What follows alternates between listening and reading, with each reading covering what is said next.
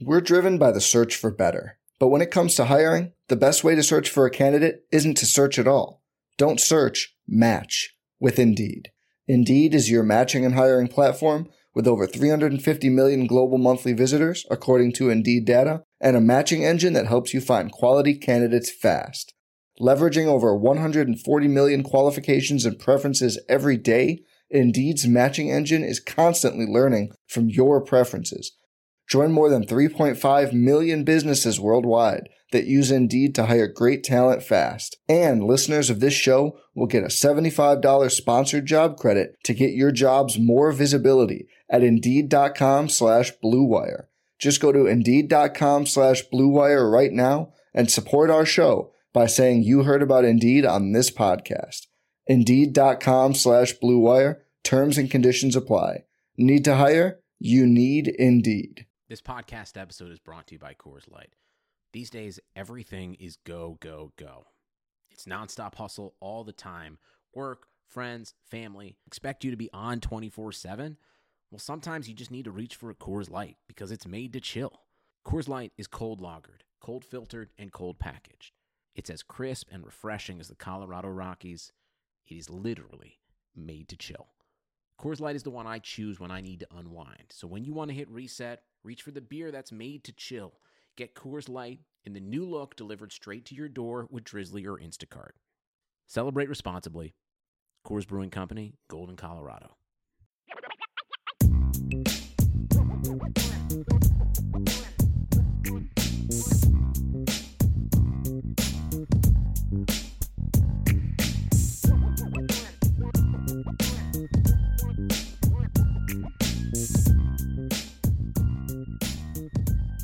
Well, good afternoon, everyone out there. I am Vince D'Addario, and I am the football analyst here at IrishBreakdown.com. And with me, as always, is my guy, Brian Driscoll. He's the publisher at IrishBreakdown.com. Brian, how do you today? I'm good, and I just want everybody to know I screenshotted Vince dancing off camera during that 30 seconds. So that's cruel that and will unusual. be going up on my my page later. So no, I'm good. Wow. I'm good. It's been an interesting week. Ready to talk some Notre Dame football. Ready to talk some Notre Dame recruiting. And if anybody wants to talk about NFL draft, I just put an article up at IrishBreakdown.com talking about the NFL Draft Bible has where they have Aaron Banks, Robert Hainsey, and Tommy Kramer ranked. And then I haven't put anything up on it yet, but they have Liam Eichenberg ranked as the number 2 right tackle. And I didn't get that one. You know, I think he's a guy that's being slept on right now. We're gonna do a video about that next week. You know, is Liam Eichenberg a first round pick? Because that one's a mystery to me. Because I was actually talking with Tim O'Malley from Irish Illustrated about this a week or so ago, and we were ranking like the seasons that Notre Dame guys have had, and we both thought that other than maybe Zach Martin, Liam Eichenberg's 2020 season was as good as we've seen from a left tackle at Notre Dame, and they were all top 16 picks, and he's being projected into round 2. So I don't get that one, but we'll talk about that one next week. But we're kind of ready to take some questions. Tommy has joined us. What's up, Tommy? How are you? So ready to take some questions and really talk some Notre Dame football. So when we talk football, talk recruiting, talk draft. Yep. If you want to talk basketball, you can. I mean, we follow the team. We cover the team. It's kind of a schizophrenic team this year, but we can talk about it. That's for sure. But I don't care what Duke's record is. Anytime you beat Duke, that's a plus for me. They beat Duke at Cameron, and they beat North Carolina and Chapel Hill in the same year with this team. I mean, but blew a 17-point lead at Georgia Tech. Anyway, I don't go there. Let's go back to football. That's fair. So we'll take your questions obviously live, but we've got a couple of questions kind of loaded up, ready to roll. Brian had put out on social media, on the Facebook page and on Twitter and wherever else he put it. And we've got some questions loaded up. So we'll go ahead and start there. And then if some live questions start coming in, we'll start going to those. It's pretty laid back. Mailbag Friday is a laid-back show, and I dig it. Just talk football and see what's on your guys' minds, and we're going to write about the things we want to write about, but we also like to know what you guys want to talk about, what you guys want to write about. So you guys and gals. So, so let's get rolling. All right, Brian. So our first question comes from Jeff, and here it is. Mike Elston commented that Notre Dame can recruit roughly half of the top 100 prospects, and he did that, of course, in his press conference on signing day, part 2. What holds Notre Dame back from landing more top 100 kids? The number of available prospects or the head coach's unwillingness to recruit at the level other elite head coaches do? So what obviously what Mike Elston was talking about was just the number of guys they're able to recruit based on academics, kids not being interested. Some kids are looking for things that Notre Dame isn't willing to offer. Right. I mean, we could talk about McDonald's bags of cash if we want, but that's not as great of a number as you think. But what really keeps them from landing more is really just I don't want to put it. I think it'd be lazy for me to just say Kelly's got to recruit more. I think there's other changes that need to be made. Some subtle, some need to be better. I think part of it's personnel on staff. I love Clark Lee as a defensive coordinator. I mean, he did a phenomenal job, and I don't want to make this seem like now that he's gone, it's like kick Clark Lee that he's out. But he was never a great recruiter. He was a bit slow with really determining who they were going to go after, who they were going to recruit, things like that. And you can't be slow to get involved with top players. I think that's the bigger issue. I think it was and slow. It's bigger issue for him, right? He's more methodic very methodical. Yeah, I think slow, that's a great way to put it. Slow it can be taken a couple different ways. Yeah. He's methodic in who he wants to put offers out to. Yeah. He wants to make sure that they're the fit, and he wants to be certain. Right. But in this day and age, this isn't 1962. Yeah. You can't do that. You have to throw out offers, right? Kind of as a blanket.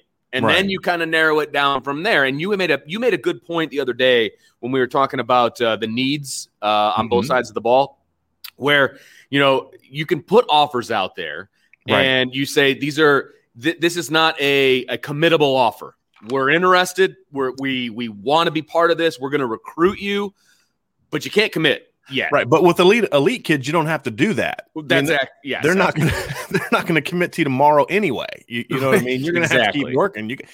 You got to get in the mix. And then if you need to bow out because you found out that there's a character issue or he's unwilling to take foreign languages or whatever the case may be, then you can bow out. But you got to get involved early. I think more teamwork is needed. We haven't seen enough of that. And I think another part of beyond just Brian Kelly's personal involvement is I think Brian Kelly needs to make more certain he's got more dogs in the recruiting trail on his staff. Look, Autry Denson, good running backs coach. Mediocre recruiter would be kind of being nice. He wasn't getting it done. He didn't put in the work needed. He didn't grind at it. And you let him be here for 4 years. And it's not the only situation. So, I think there needs to be a standard set from a recruiting standpoint to say, hey guys, this is what we're looking after. These are the types of players that we're going to get from a character standpoint, academic standpoint, but we want to get the best of the best that fit that mold. Yep. And Vince, there's a lot of top ranked kids that are like that. There's plenty of Kyle Hamilton type kids out there. You just got to put in the work to get them. They want to feel valued. They want to know that they're wanted. And I think just look at the impact that Marcus Freeman had on Tyson Ford. Tyson Ford is a Notre Dame kid through and through. Mike Elston did a great job getting Notre Dame in that mix, but it wasn't until you had that D coordinator situation come in and say, hey, let's do this. Let's tag team this, that you got it. You got over the hump. Did the same thing with Aiden Gobera. So, I think that my bigger concern is offensively right now. Are there dogs on offensive from a recruiting standpoint? We'll have to find out. And then the final piece is Brian Kelly. Brian Kelly can't be in a situation where Brian Polian said, coach will do whatever we ask him to do. And that right there was the biggest indictment I've ever seen about Brian Kelly as a recruiter. He was trying to protect him and defend him. Sure. And Brian Polian and Mike Elston do as good of it. They're about as loyal of coaches as you're going to get, and that's a compliment. That's why Brian Polian was back on the staff. Right. They're going to defend their coach. They're ultimate professionals. So I don't have any ill will towards them, but he didn't realize he was actually kind of insulting Brian Kelly, not on purpose. Maybe insulting is a bad word, but he was indicting Brian Kelly in my eyes, because great head coaches shouldn't have to be asked to do things. Brian Kelly should walk in and say, hey, who are the 15 game changers that are on the board for us right now? And give them to me, and I'm going to do what I got to do. You know what I mean? Right. Give me everything I need to know. Give me all the different things I need to see, and we're going to get after these kids. Right. And then you hope to get 2 to 3 to 4 of them, Sure. And that's what he should do. He shouldn't have to be told to do that or asked to do that. So I think it's a comprehensive thing, and the good news is Notre Dame is close. I mean, I'm working on an article about this. It's taken me a while to get going because I'm doing the research and I'm using, class calculators and looking at other different things to try to see, like, they're not that far away. That's the exciting thing, but also the frustrating thing when it comes to this.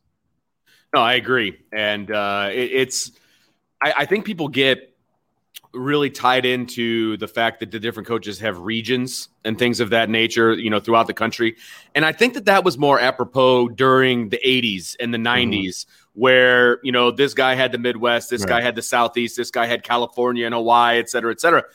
With technology and communication and the way things are now, I think those regions just mean less and less. Well, they're just intro things. I mean, that's exactly right. You figure out who we need to go after, and and it's a very preliminary thing. It's an early thing, right? Anyone that's just doing regions now is, and it's also about visits. When we go out in the spring and we're hitting the road, who's going to go where, to a degree, early in the process. So, right. Yeah, right. The region thing is not as important. You got to be recruiting your position, and so that's why there's certain positions on offense where you hear about kids liking Notre Dame and they only mention Tommy Rees, or in the case of like Logan Diggs, he mentioned Tommy Rees and the safeties coach. Well, I get that the safeties coach is from Louisiana and he needs to be involved, but kid never mentioned Lance Taylor.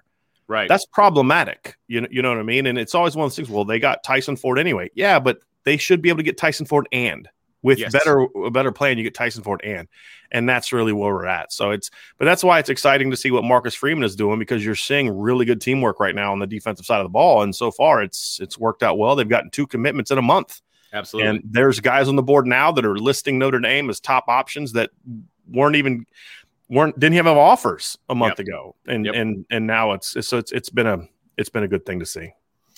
All right, let's move on to one of our live questions from Richard. Do you foresee any circumstance where Jack Coan is not the starting quarterback this upcoming season? I'll let you lead off on this. Yeah, I mean, obviously injury, I think that's a given. But I think that if there's a situation where a Drew Pine or a Brendan Clark comes in and just outplays Jack Coan day after day, yeah. Look, I don't think Notre Dame, they went into the 2018 season with Ian Book competing for a starting job, right?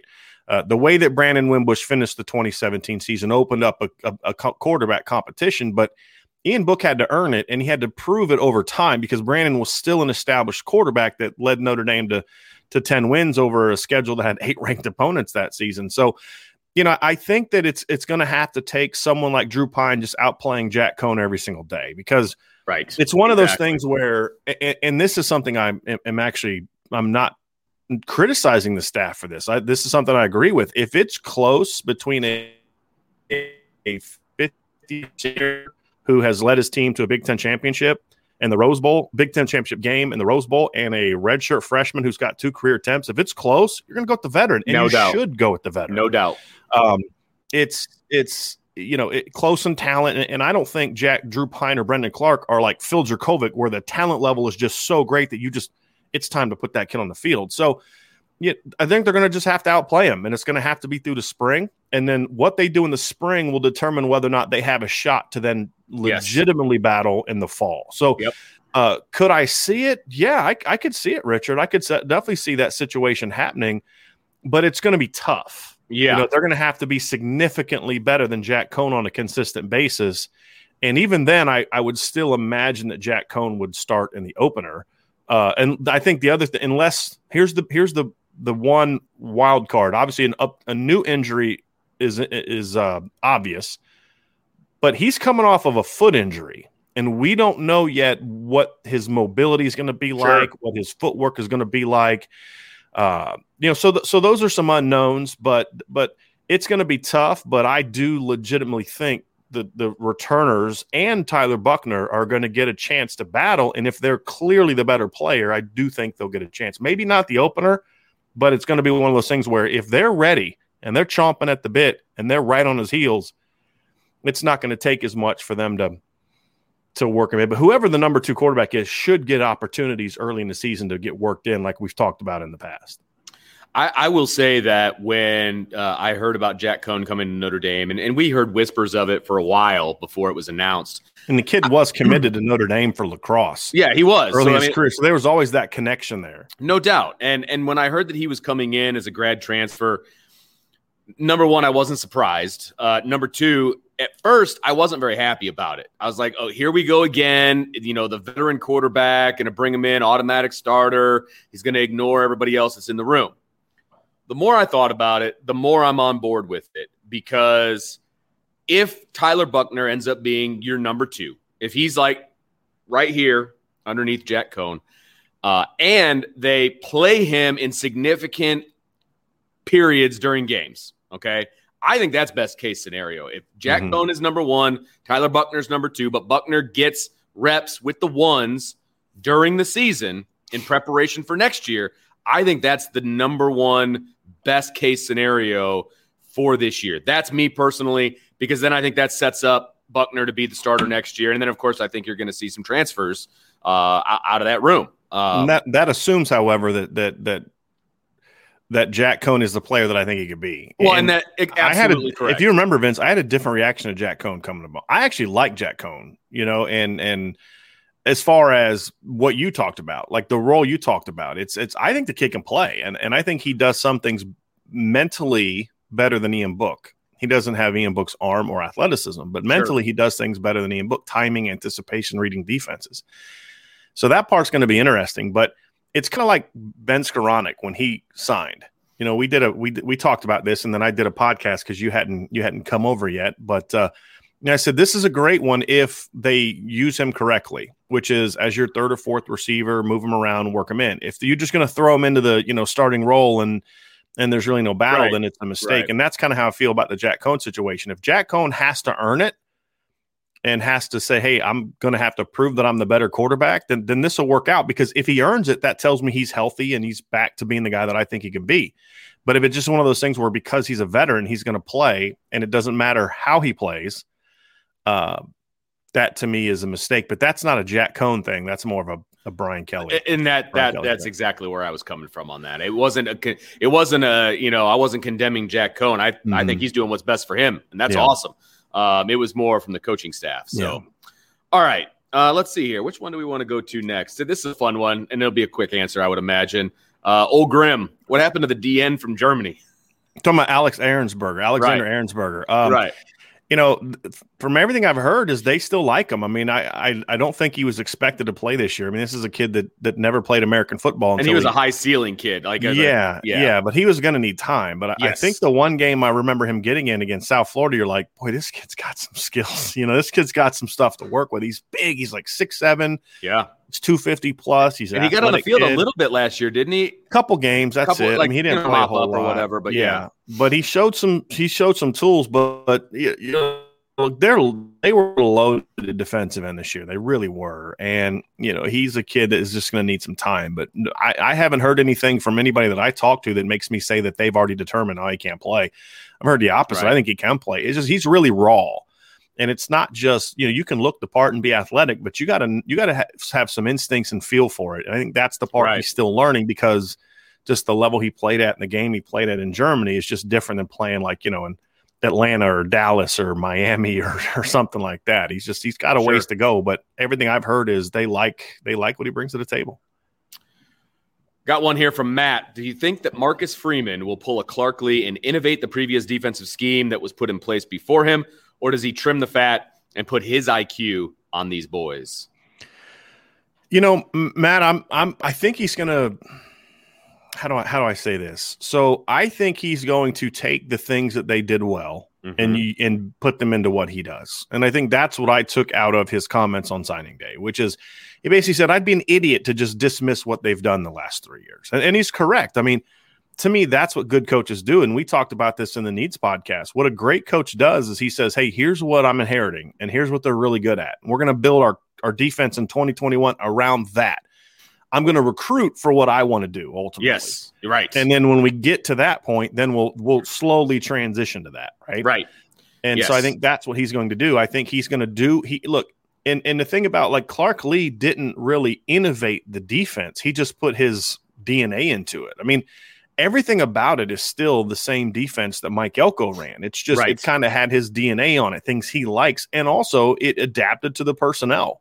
If you go watch the 2018 defense and then you go watch the 2020 defense, schematically it's going to look very different because he had different players. You know, he left his corners on an island all the time in 2018 because he had great corners.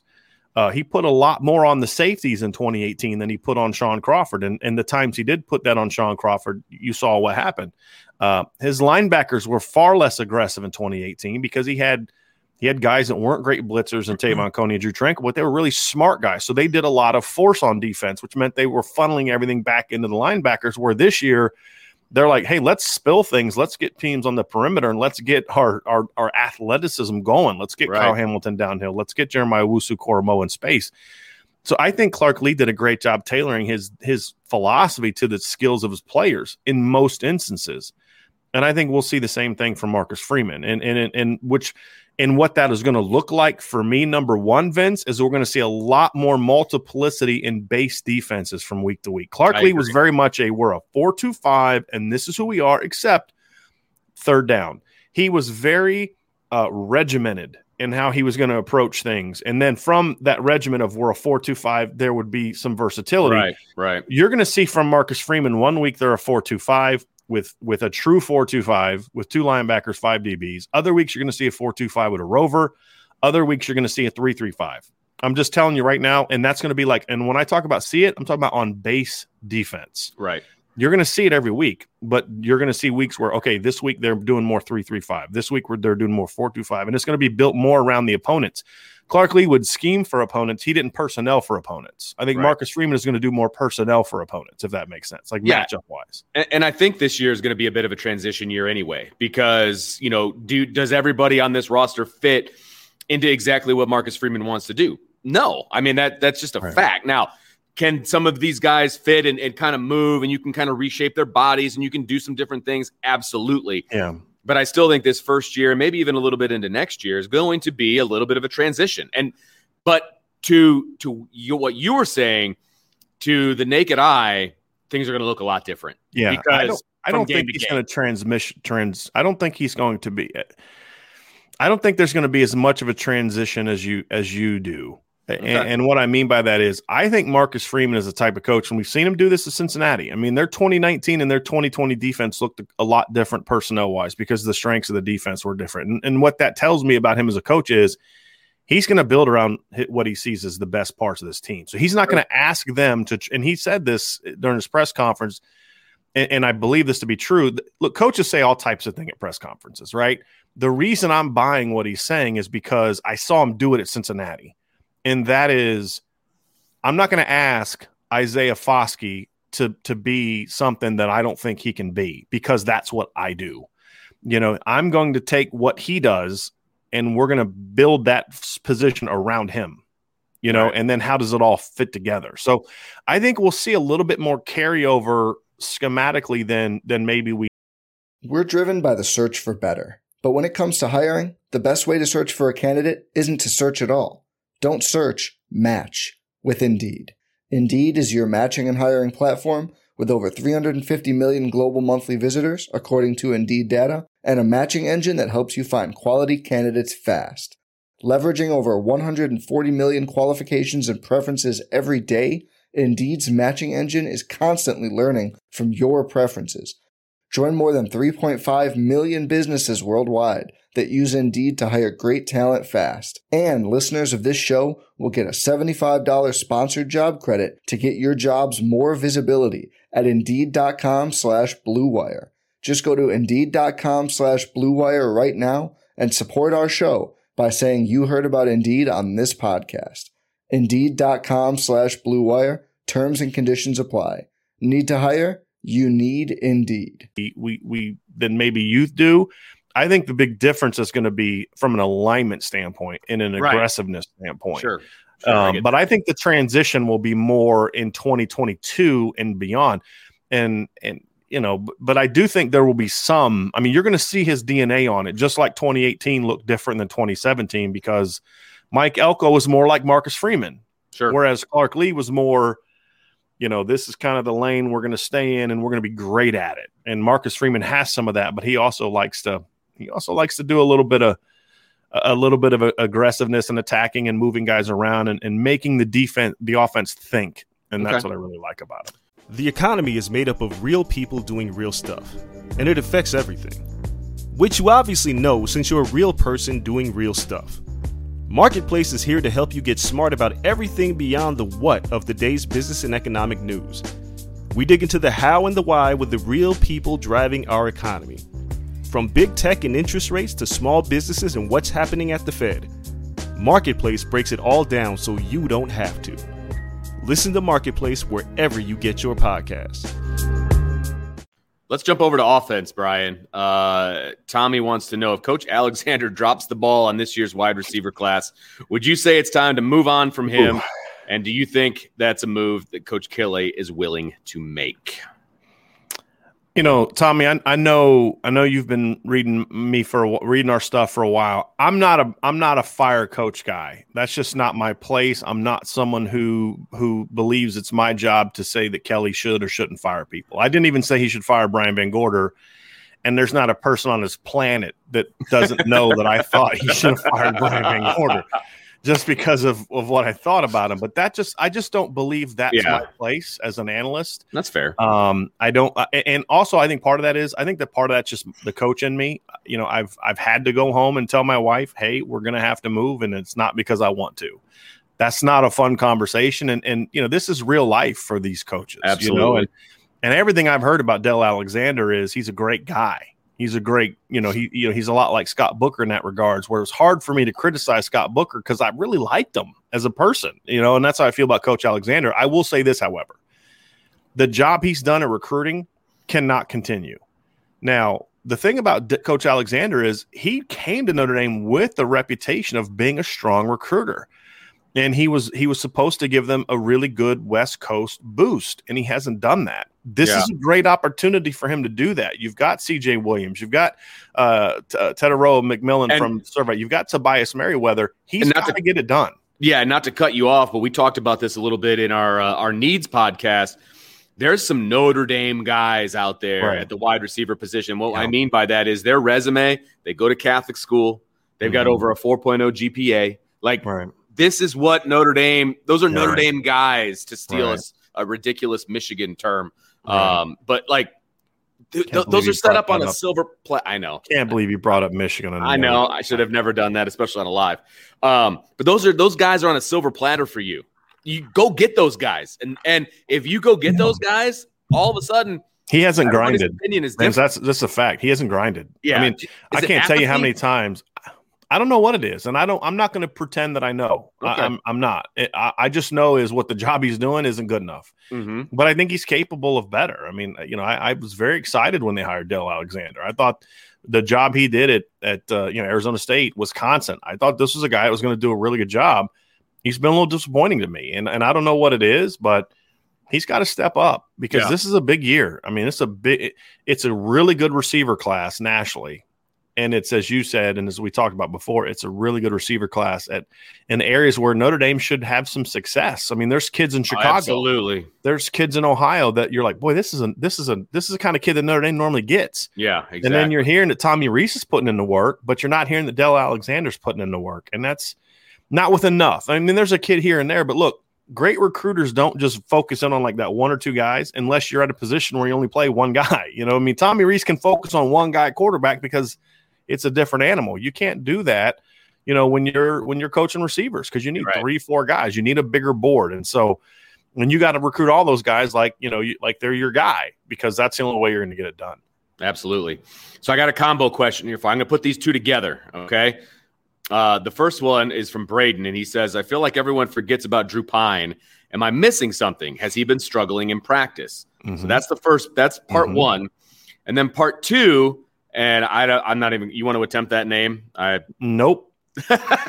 Okay, fair enough. How much do we know about Brendan Clark's knee? Is he absolutely out this spring and or fall for Buckner to get a jump to compete for the number 2 spot over Pine? So kind of a quarterback frenzy type questions here. What are we hearing about Drew Pine, Brendan Clark, et cetera? Yeah, we actually have scheduled. We were gonna do it today at noon, Yes. but somebody, I don't want to say point names or point fingers. Somebody had some mistakes where he had to go take care of some things, so we couldn't get it done. But we're gonna have a more extensive podcast talking about those two quarterbacks, because I do think that you know what Braden Steele said is, yeah, I think Drew Pine is being overlooked. I actually Braden, I don't know if you check out our website, irishbreakdown.com, you can see the web address down there. In my midweek musings on Wednesday, that was my lead topic, was Drew Pine. What I have heard about Drew Pine is the exact opposite, is he does really well in practice. And what I was told by, you know, some sources that have been in the program a while, he picked up the offense like that. I mean, his level of feel and knowledge of the offense as a true freshman was outstanding. So I think that there's a lot to like there. He's just small right now. I mean, that's the thing. He's just a small guy. You question, is he big enough? He's not a great athlete. I mean, he doesn't have those physical tools that are going to make you say, wow. But what I like about Drew Pine is, to me, you know, he is what you should want in what Brian Kelly wants. Brian Kelly, it's frustrating because he says things and then how he conducts personnel is completely opposite of what you should do in that situation. And so, like, he says, well, we don't have you know, great playmakers on offense. Well, then why are you running an offense that requires your receivers to be playmakers, just to be better than the guy across from? You know, it's like if you don't have elite playmakers, then you should be running more RPOs. You should be running more meshes and more different things to scheme those guys open, because you don't have great one-on-one players. Right. And then say, well, we don't have great receivers. So then you run an offense that demands you have great receivers. And then you say, well, we want a quarterback that's going to do this. And then he says that Ian Book is this, when Ian Book really wasn't that. Drew Pine is that. And from what I hear, is like he's already being brushed aside with Tyler Buchner and Jack Cohn. I hope that Drew Pine gets a legitimate shot this spring, because I think Drew Pine is going to surprise some people. And look, I get why there's a lot of fans that just kind of already written him off, and I understand it, because Tyler Buchner's film looks a whole lot different than Drew Pine's film. Buchner's a dude, right? He is. Right. It just is what it is. But there's something about Drew Pine that makes me say, if he's given a legitimate chance, it's going to be a lot harder than Tyler Buchner might think to beat him out. And I think if Jack Cohn wasn't here, I wouldn't be shocked if Drew Pine would have had a chance to be that number one guy. Brendan Clark, I don't like to guess about injuries. We haven't seen him. It's hard. Yeah, it's been a couple weeks since anyone's told me anything about his knee. I don't think it is a major thing where he's going to be out like into the fall. I don't know about his spring availability, and I haven't been able to get anybody to answer that question. And I'm not going to speculate about an injury that, you know, without more concrete information. Hopefully he's healthy, because this is a big spring for him. He needs to develop. He needs to grow.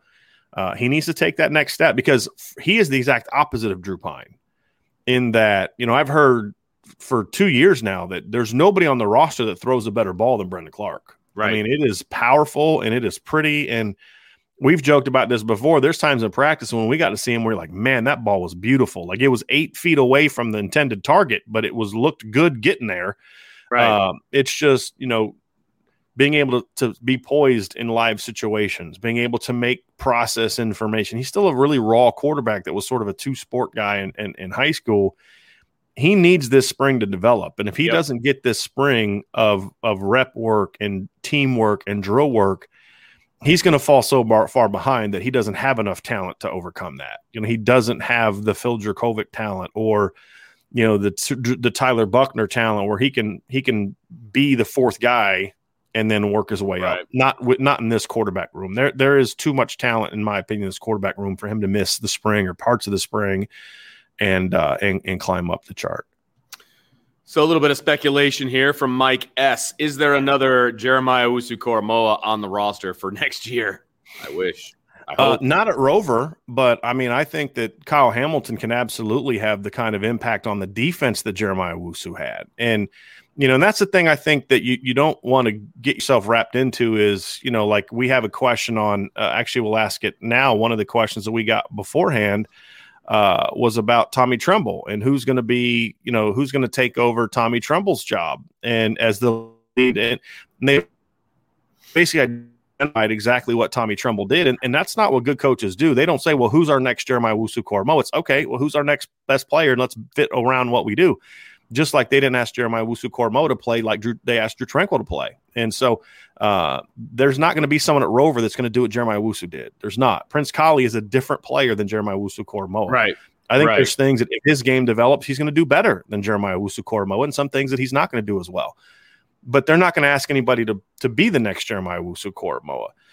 As far as the impact on the defense, however, to answer the question, I do think they have a guy that can be that, and that is Kyle Hamilton. And again, he's going to be asked to do different things because he's a safety, not a rover. But as far as the thing about Jeremiah Owusu, what made him so impactful is it wasn't just what he did that made a difference, him making plays. It was how the offense had to react to him. Exactly. So, he was to the field. So you saw teams get very left-handed, for example, kind of to an expression, or they'd be very boundary oriented with what they did. Yep. Because they didn't want to go at him. So I think you're going to see that next year with Kyle Hamilton, where they're going to say, hey, where's number 14? Okay, there he is. Let's not go there. And that's going to allow Marcus Freeman to say, fine, we know you're trying to avoid him on third down, so here's what we're going to do. We're going to use him to set you up, and we're going to force you to get the ball here, and we know it's going to go there, and we're going to have a call that's going to mess you up afterwards. And we saw Clark Lee do a decent job of that this past year, and I think that you'll see Marcus Freeman do that as well, where he'll find out, okay, who are they avoiding? And then how can we use that to our advantage to with our calls? And so in that regards, I think Kyle Hamilton is the next Jeremiah Owusu-Koramoah. Different position, different skill set and all that. But as far as impact on the defense and being able to dictate terms to the offense, where we know if we use him this way, we can force the offense to do this. And I think that's a great weapon to have. And for example, Notre Dame didn't really have that in 2018. They didn't have that second or third level guy. They had some guys up front that they could be that with. But as Julian Love was always going to be in one spot. You knew where he was going to line up. And the safeties that they had, as good as they weren't game wreckers like that. And we've heard that expression be used. I think Brian Kelly likes to use it. Maybe it was more Mike Elko that brought it. I can't remember, but that game wreckers. Jeremiah Owusu is a game wrecker. Kyle Hamilton is a game wrecker. The thing I like about the 2021 defense potentially is that they have a potential first and third level game wrecker. If Isaiah Foskey's as good as I think he can be, he could be a game wrecker. And if you have a great pass rusher, because that's what Notre Dame hasn't really had. In 2018, they did with Okwara and Tillery, that combination. But since then, they haven't had a great pass rusher. If you can add an elite pass rusher or even a really good pass rusher with a guy like Kyle Hamilton, you're going to see his ability to make big plays step up, because when you've got a guy breathing down your neck, you're not thinking about, well, I can't throw there because number 14's there. You're just thinking, I got to throw the ball. And that's where a guy can have a lot more opportunities. Well, you brought up pass rush. So I'm going to go to one of the questions that we received earlier. And I'm sure I'm going to mess up the name. Shamgel, is that right? Chamgel. Yeah, right. Shamgel. So bigger concern on defense in 2021, pass rush or corner? How about you, Vince? What's your thoughts on that? Well, my thoughts on that are, my first initial thought on that when I read it earlier today was that those two are so intermixed. You know what I mean? Like, if you don't have a very good pass rush, then you're putting a lot of pressure on the corners, and then vice versa. If you don't have good corners, you're putting a lot of pressure on the pass rush to get home. Those two positions just really work so much together, and it is how they affect the defense. Now, if you're asking me which group I'm worried about more, I guess I would say I'm more worried about the cornerback position, only because of the lack of experience. I like who they bring back at defensive end. I mean, you already kind of touched on it, so I'm not going to just echo what you just said. But, Notre Dame started a true freshman last year at corner. We don't know what we're going to get from some of the other guys that are, quote unquote, have the experience. And then you've got a whole host of guys that really have no experience whatsoever. Cam Hart comes to mind. I picked him as a breakout player. I think he's going to be special this year. But he's got to prove it. But he's got to prove it. And these guys haven't proven it yet. And Clarence has proven that he can do yeoman's work at corner, but can he take that next level? Can he take that next step? And is he a guy you want going against Clemson and Alabama? That's exactly right. And so, What are you going to get from the cornerback position? I'm not sure yet, but I think we know more about the pass rush right now as opposed to what the corner position looks like. Well, I really like the pass rush. My answer is corner as well. I'm actually excited about the potential of both, but I'm more certain. Too. I'm more certain that the pass rush is going to be better. And here's a couple reasons why. Number one, Isaiah Foskey. We talked about that. Number two, the move to put, from what I'm hearing, we talked about this in a previous episode of the Irish Breakdown podcast. We kind of had an insider, and then I had an article about this. But I'm hearing that Myron Tagovailoa is going to get a legitimate shot to play strong side end because of the fact they're excited about what Jason Ademilola and Riley Mills bring to the table. And I think those two guys have potential to be very dynamic pass rushers. Jason Ademilola was their best pass rusher up the middle this year, by far. It wasn't even close when he was healthy. And I think you could see that tandem inside at 3 technique give Notre Dame a pass rush that's going to be comparable to what they got at the 3 technique in 2018 from Jerry Tillery. I think the other thing about those two is they both can play 5 technique when they go to 3 down. So you could even see a scenario where you've got Riley Mills coming off playing like a 3-3 down, like a defensive end position.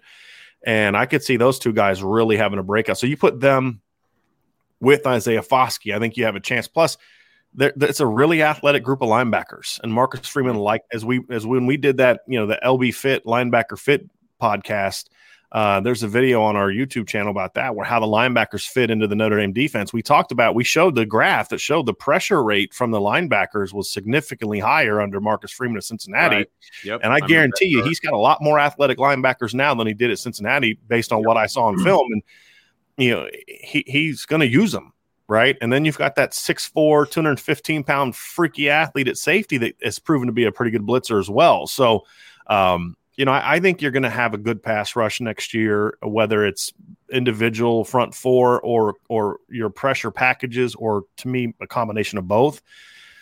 I think the corner position, it's so many what if. There's just too many. I don't like going into a season with what ifs, and unless it's kind of like it's a what if, like this guy has projected, and now we think he's going to take that 3rd level. Yeah, like Isaiah Foskey. I mean, he's kind of a what if. He had 4.5 sacks last year. It's not like he was a 15 sack guy last year, but he showed the skill, and he's kind of had a good trajectory. At corner, we haven't seen Cam Hart show anything that makes us think he could be what we think he could be, other than just his talent.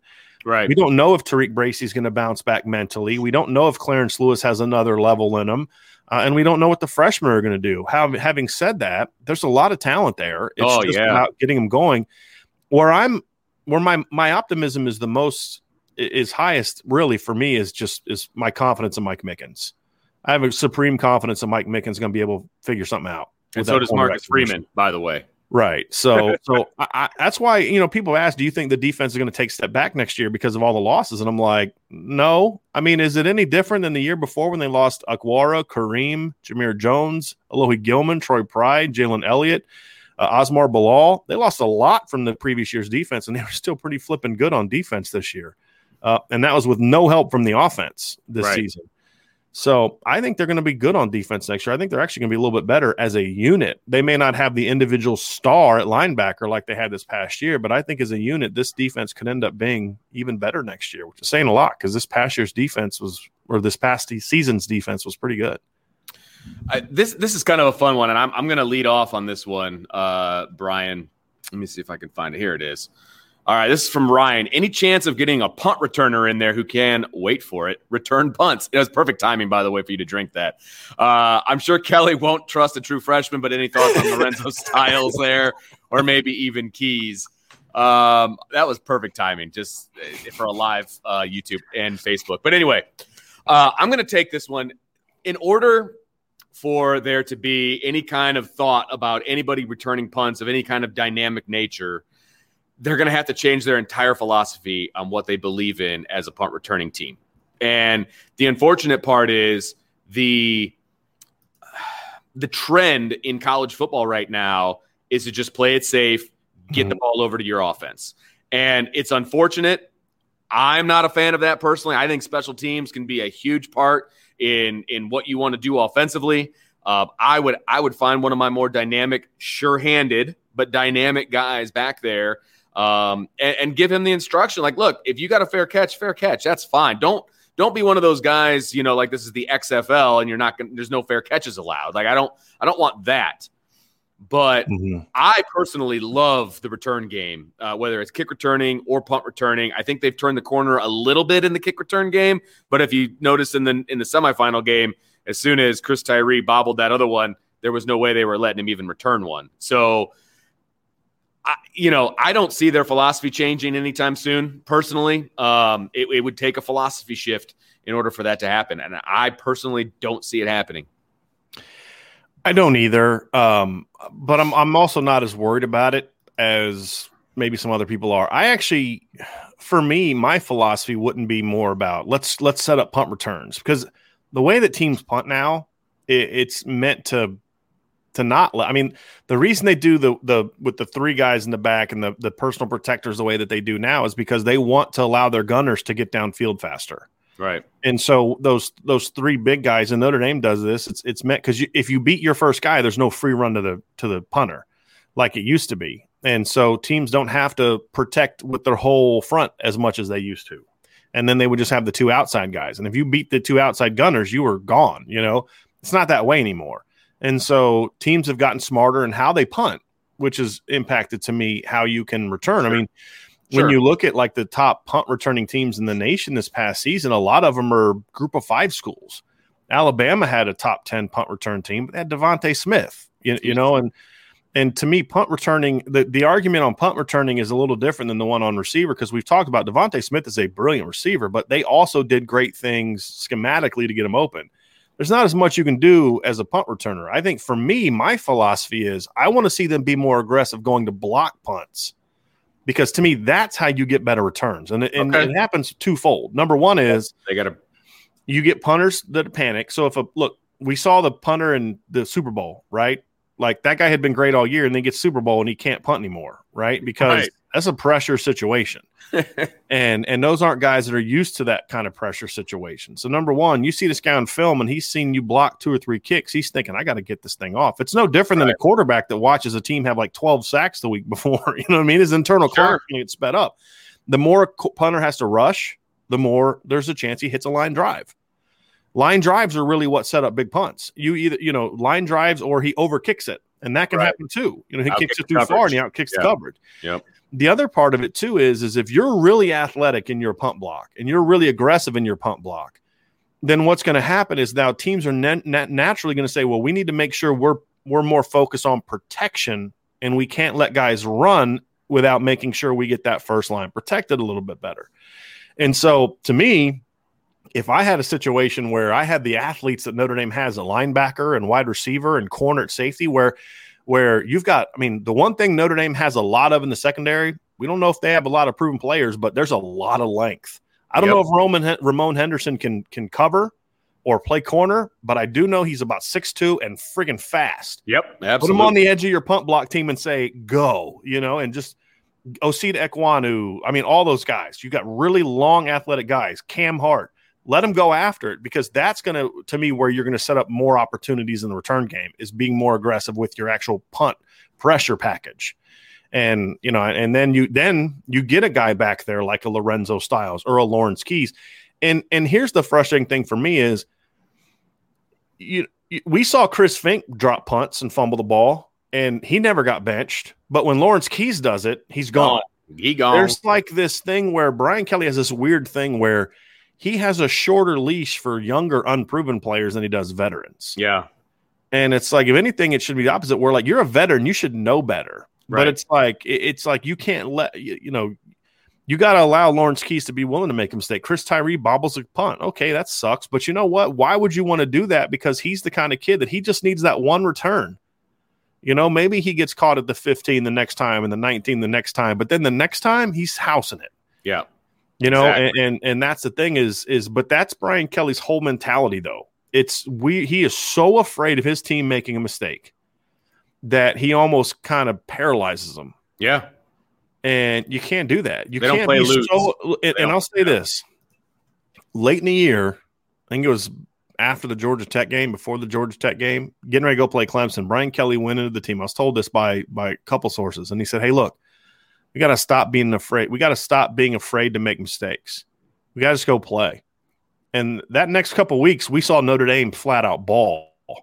They went and beat Clemson, smacked Boston College, smacked North Carolina, and that was as good as we've seen Notre Dame play in a while, right? And then we kind of went away from that and went back to conservative ball and, all those kind of things, and we saw the same disappointing product we saw early in the season. And if Brian Kelly could take that philosophy and just have it all the time, hey, if your quarterback throws a mistake trying to be aggressive, okay, you live with it. Now, if he's doing it 2-3 times a game, okay, yeah, you got to make a change, but you can't have guys so afraid to make a mistake, and then when they make a mistake, they're like, who's coming in for me, And from what I have been told, that's something that Marcus Freeman has said right away.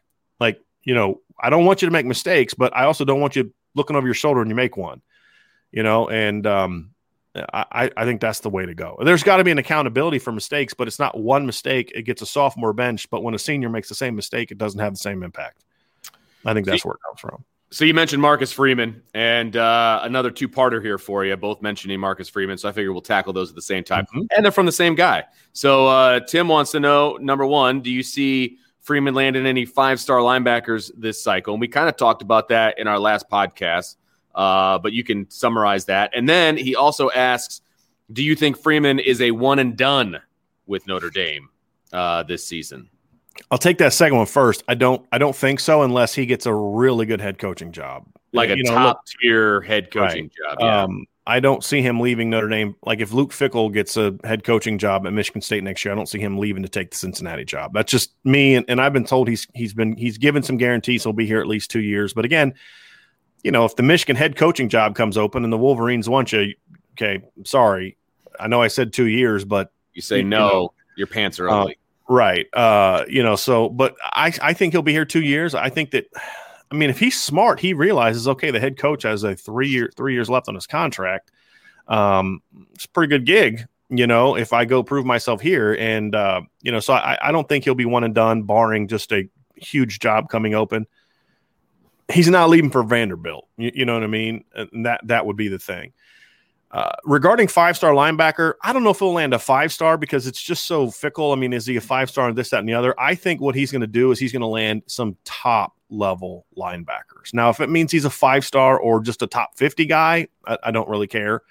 I just want the high-level talent, and I think he's going to get at least one. I think I won't be surprised if he gets two. I think Notre Dame is in a great position with Junior Tuihalamaka from Alamany. Yep. He's not a 5-star, but that guy's flipping good. He's a consensus top 100 recruit. And did Notre Dame make the final 3 for another pretty good linebacker out that way? Yeah, Joshua Burnham. Now I still think he's probably right now looking at Michigan, but they offered Harold Perkins lately. I never heard Notre Dame mention with Harold Perkins, who's a 5-star linebacker, until Marcus Freeman showed up. They offered Sean Murphy. Jalen Sneed's a top linebacker. Is he 5-star? No, but is he really flipping good? Yeah. Sebastian Cheeks is a top 100 caliber player from Illinois. So I don't know if he'll land a 5-star, but I don't know if he's necessarily obsessed with 5-star. If he sees Junior Tuihalamaka in a 5-star, if he likes Junior better, he's going to take Junior. And I think that's the thing. It's putting that right group that gives you a chance to have an elite linebacking core. And sometimes if you have 3 really good players at your 3 positions, you're going to have an elite unit. Yeah. As opposed to having one look at linebacker this year. Linebacker this year for Notre Dame was really up and down. You have the best linebacker in the country on your football team. Yes. But your linebacker position was erratic as heck because you weren't great at all 3 spots. Right.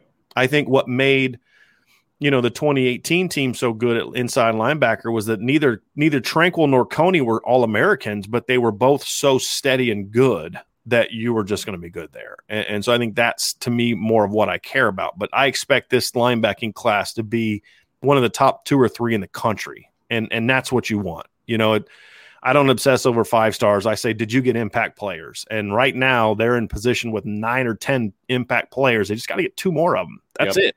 Yep. And, that's the thing. When you have a board as big as Notre Dame's corner board and linebacker board, you can bat 200 and have a great class. When you only recruit 4 and you bat, 250, it means you only got 1, right? So bigger board, going after more players, get 2 of those guys and call it a day. Put them with Nolan Ziegler and say, we got one heck of a linebacker class. Shooting fish in a barrel, baby. All right. So here's a fun one, and I'll take lead off on this one. AJ wants to know what's more likely in 2021, Jordan Johnson starts or Notre Dame makes the playoff. I think they are very, one affects the other. There's no question. But if I had to say what is more likely, just based on, the turnover of the team and based on everything that we don't know up to this point, on February 12th, I would say the more likely thing to happen is that Jordan Johnson is a starter. I think this team has every capability of being a 9 or 10 win team. I don't know if they're that level of a playoff team this year, but I think this year is super duper important to being a playoff team next year. So if you're asking me what's more likely in 21, it's that Jordan Johnson is the starter as opposed to being a playoff team. I am very curious to see your answers when we do our schedule podcast, probably next week. We're going to do a video podcast where we're going to talk about, just go through the schedule. And you know what? The problem for me, and I it's funny that you bring that up, I'm not sure where those losses are right now. Right. I'm really not. But this team just says to me 10 wins, 9 wins, but I don't know where those losses are. Right. And I think the reason it's that way is I think people tend to get a little overly critical of their team this time of year because they think about all the people they lost. And yeah, absolutely. You don't think USC fans are freaking out about losing, Amon-Ra St. Brown and Tyler Vaughns and Elijah Vera Tucker and Tulio, Hufanga and they all go to the draft. They're all gone. Yeah, J2 Fele's gone. A lot of their best players are gone. So everyone's kind of panicking right now this time of the year, except those couple teams that have like 22 starters coming back, 21 starters coming back. So, but I tend to agree with you, but I'll say this: if Brian Kelly makes the changes he needs to make, that's going to mean Jordan Johnson's starting. And if Jordan Johnson's starting, then I'm going to feel that they got a shot to be a playoff team again, just because the schedule's kind of soft. I mean, if we're being honest, it's not a tough schedule. Right. And absolutely. I agree. Who lost more, Notre Dame and what they lost, or North Carolina, who lost a pair of 1,000-yard running backs, their 2 best receivers, and they're ranked in the top 10 by some people. And they're the new Michigan. Look, they're just going to keep ranking them high until it happens, but it will happen because Mac Brown's Mac Brown, he's a phenomenal coach. But anyway, I agree with that. I would probably go with. Plus, the other thing too is the greater odds. The Jordan Johnson thing is going to happen before the playoffs, so that's kind of. He's good. I mean, he deserves to be in the starting rotation. So he deserves to be a major factor. Yeah, that's what I'm saying, in the rotation. I also think that I wouldn't start. Well, we got another question about the receiving core. We'll get to that here in a little bit, but let's keep rolling along. Oh, so you got to have me one. All right. Let's see here. Which one do I want to go with? Okay, here we go. This is more for you. One player in the 22 class that you want committed to another school or not. Number one guy. What do you want? I'm gonna do 2. I'm gonna take his Jay Clampett's investments. I'm gonna do a guy that's committed and a guy that's not committed. You always got to change it up. He kind of gave 2 options, so I want to help him. We'll give him a little extra special dosage here. The committed player, if Notre Dame could somehow flip Caden Saunders, I would love it. He's a wide receiver from Ohio that's committed to Penn State. Notre Dame was in a good position there for a while. Receiver coach didn't do a great job recruiting it. He committed to Penn State. They're in a little bit of a turmoil right now. They fired their offensive coordinator after 1 year. There's been a lot of turnover. Like, to me, this would be a great time to get in the mix with him and try to get him in the class. I love that kid. He is a really dynamic player. And if they did go after him, it would tell me that they are serious about, finding more playmakers, which means adapting your offense to fit those guys. Because you can't have a bunch of 5'11", 6-foot playmakers running the offense that Notre Dame ran last year. You have to adapt it. So Caden Saunders would be that guy. As far as guys who are uncommitted, I've been so focused this last couple weeks on the D-line class that it's Cyrus Moss. I knew you were going there. You know what I mean? We've talked about him so much. It's just kind of like when you ask, who do you want? It's like, well, that guy, because we've invested so much time talking about him and, almost feel like, but so far it's so early in the class. But then I'm like, oh, what about Zach Rice? And then I'm like, well, what about Tobias Merriweather or CJ Williams? Or there's all these top players that you think about, but if I had to pick one, I'd go Cyrus Moss. But we're going to have a couple things we're going to do here coming up just to keep an eye on at irishbreakdown.com. I'm not sure if should I write these things down? Do I know? No, they're already written down. They're already on my notes. I'm going to have sort of a must-gets class, like a must-gets breakdown. 5 or 6 guys that are going to be sort of game changer type of recruits for Notre Dame. Offense, and then one on defense, and then I'm gonna work on the next couple of weeks of kind of talking to some sources, trying my best to talk to sources, and then come up with sort of like what's the dream class for Notre Dame? Like what would a class look like that would be that, okay, we've gained on Bama, we've gained on Clemson type of class. So I have that coming up soon, but you can be sure that Cyrus Moss will be on all of those breakdowns that pertain to the defense. That's fair. I want to go over to the list of our pre-selected questions here, Brian. This was kind of a fun one, and I'm interested to hear your opinion on it. What's the best transition strategy for hiring a new coach after the current head coach retires? For example, when Kelly decides to leave, how can we best hold recruits? Do you believe in the coach in waiting plan where everyone knows the successor, traditional hiring process? What is your thought process on that? I definitely have an opinion on this one. I think it has to be – it's hard to say there's a strategy that works because we've seen coaches that have stepped in and done a good job, and then we've seen coaches step in and fail. I just think it depends on who you have and who's available. I mean, if you say – and this is why I don't like the coach in waiting thing. You say, well, we're so-and-so is our coach in waiting. What if in a couple of years there's some coach that you never thought would be available that wants your job? Bingo. And so I don't really like that coach in waiting thing. I think it's one of those things where, a lot of times it's, you say that to keep a guy from leaving, and I don't necessarily love that, but in the transition aspect of it is you should never sacrifice a coaching hire for recruits ever. And if you're going to lose 4 or 5 recruits to get a coach that you think is going to take you to the next level, as opposed to keeping a guy on staff who maybe can keep this particular class together, then you sacrifice the 4 or 5 recruits and you hire the best coach. And so that's my philosophy on transition. Now, the ideal situation is that you have a Ryan Day on your staff. Sure. And it's easy to make that transition. I mean, that's ideal. I actually thought that there was a chance that Steve Sarkisian may stay in Alabama, thinking he may get the Alabama job, but then I thought, nah, who would want that? Like, we won 6 titles in 12 years, and there's Bama fans who still aren't happy because the 6 years they didn't win one. I'll pass. I'll go to Texas where they haven't won in 20 years, and they'll be happy with one. But I think if I was never really on board with the Clark Lea being the coach in waiting, that was one I always pushed back against. I'm not ready to jump on the Marcus Freeman bandwagon for the coach in waiting thing just because he hasn't coached a single game yet. Yeah, right. But I will say this, Marcus Freeman has some traits that make me more comfortable with that conversation than Clark Lea did. And the biggest one being he can recruit and he wants to recruit and likes to recruit. At least his actions speak. As of now, yeah, right. Yeah. And that was just something that was never a strength of Clark Lea's. And we've seen it. I've had enough of a head coach who doesn't like to recruit. I'm done with that. That's got to be priority number 1 for the next head coach. Like, do you get after it? And if his answer isn't like, yes, I'm going to be I'm going to blah, blah, blah. Okay. It's been nice knowing you. Have a good one. You got to be able to recruit. And Clark Lea just wasn't that kind of recruiter. Marcus Freeman is. And I think you make him head coach and all of a sudden it's like, boy, that young, energetic, personable gets after it. He could be a difference maker, but I want to see him coach first. You know what I mean? I want to see how he does as a coach, how he relates to the Notre Dame players. Can he get them to play at a high level? Because that's the one thing Clark Lea did. I mean, he was going to get the most out of his defense more often than not. And, if Marcus Freeman can prove that on the field and in the meeting rooms and connecting with the players like that, then it'll take care of itself.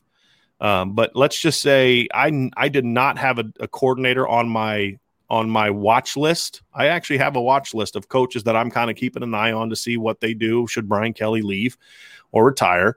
I had 0 coordinators on that until Marcus Freeman got hired as the defense coordinator of Notre Dame. He's now on that list. My thought process on the whole coach and waiting thing, if you're talking from a Notre Dame perspective specifically, I hate it. I don't like it for the exact reason that you mentioned. You don't know who is going to be up and coming, that guy, whatever, from a 2-year basis. I mean, you just don't know. And when you go to a coach in waiting situation, it's more of it's going to be a long term. Like he's going to be an assistant for 2, 3, 4 years, maybe longer. And then you're going to hand him the keys. I don't like that, and not at Notre Dame. Now, if I'm the athletic director at like UTEP or a group of 5 or something along those lines, that's something I would consider. If you get an assistant who really matches your philosophy from, an on and off the field, situation, they're comfortable in the community, all of those things, then yeah, I'm going to do that because that's a known commodity. And when you're one of those schools, you're generally going to hire a head coach that you don't know a whole lot about. You're taking a flyer, you're taking a chance on a coach at that level. So if I'm a lower level AD, right, I consider the coach in waiting situation. Absolutely. But if I'm at Notre Dame, there is no chance I'm going coach in waiting. There's just not. They worked at like TCU, right. And they were a group of 5 team back then. Gary Patterson was the D coordinator for a few seasons and did a great job. And then, the opportunity came up, but he wasn't a coach in waiting, but I'm talking about the succession plan. Yeah, exactly. So to me, it would be more of a, hey, look, you're going to get first crack at this. You're going to be the first interview you have, and you're going to get a legitimate shot. But we're not going to name you the coach in waiting. And unless it's a situation where it's a no-brainer. Right. And with Ryan Day, it was a no-brainer. I mean, why would you even open up the opportunity of losing him while you're interviewing other people? Yes. Like, this is who Urban Meyer thinks should get the job. Urban Meyer, to me, had a level of credibility on picking his successor that I don't think Brian Kelly should have unless absolutely goes out and wins a title.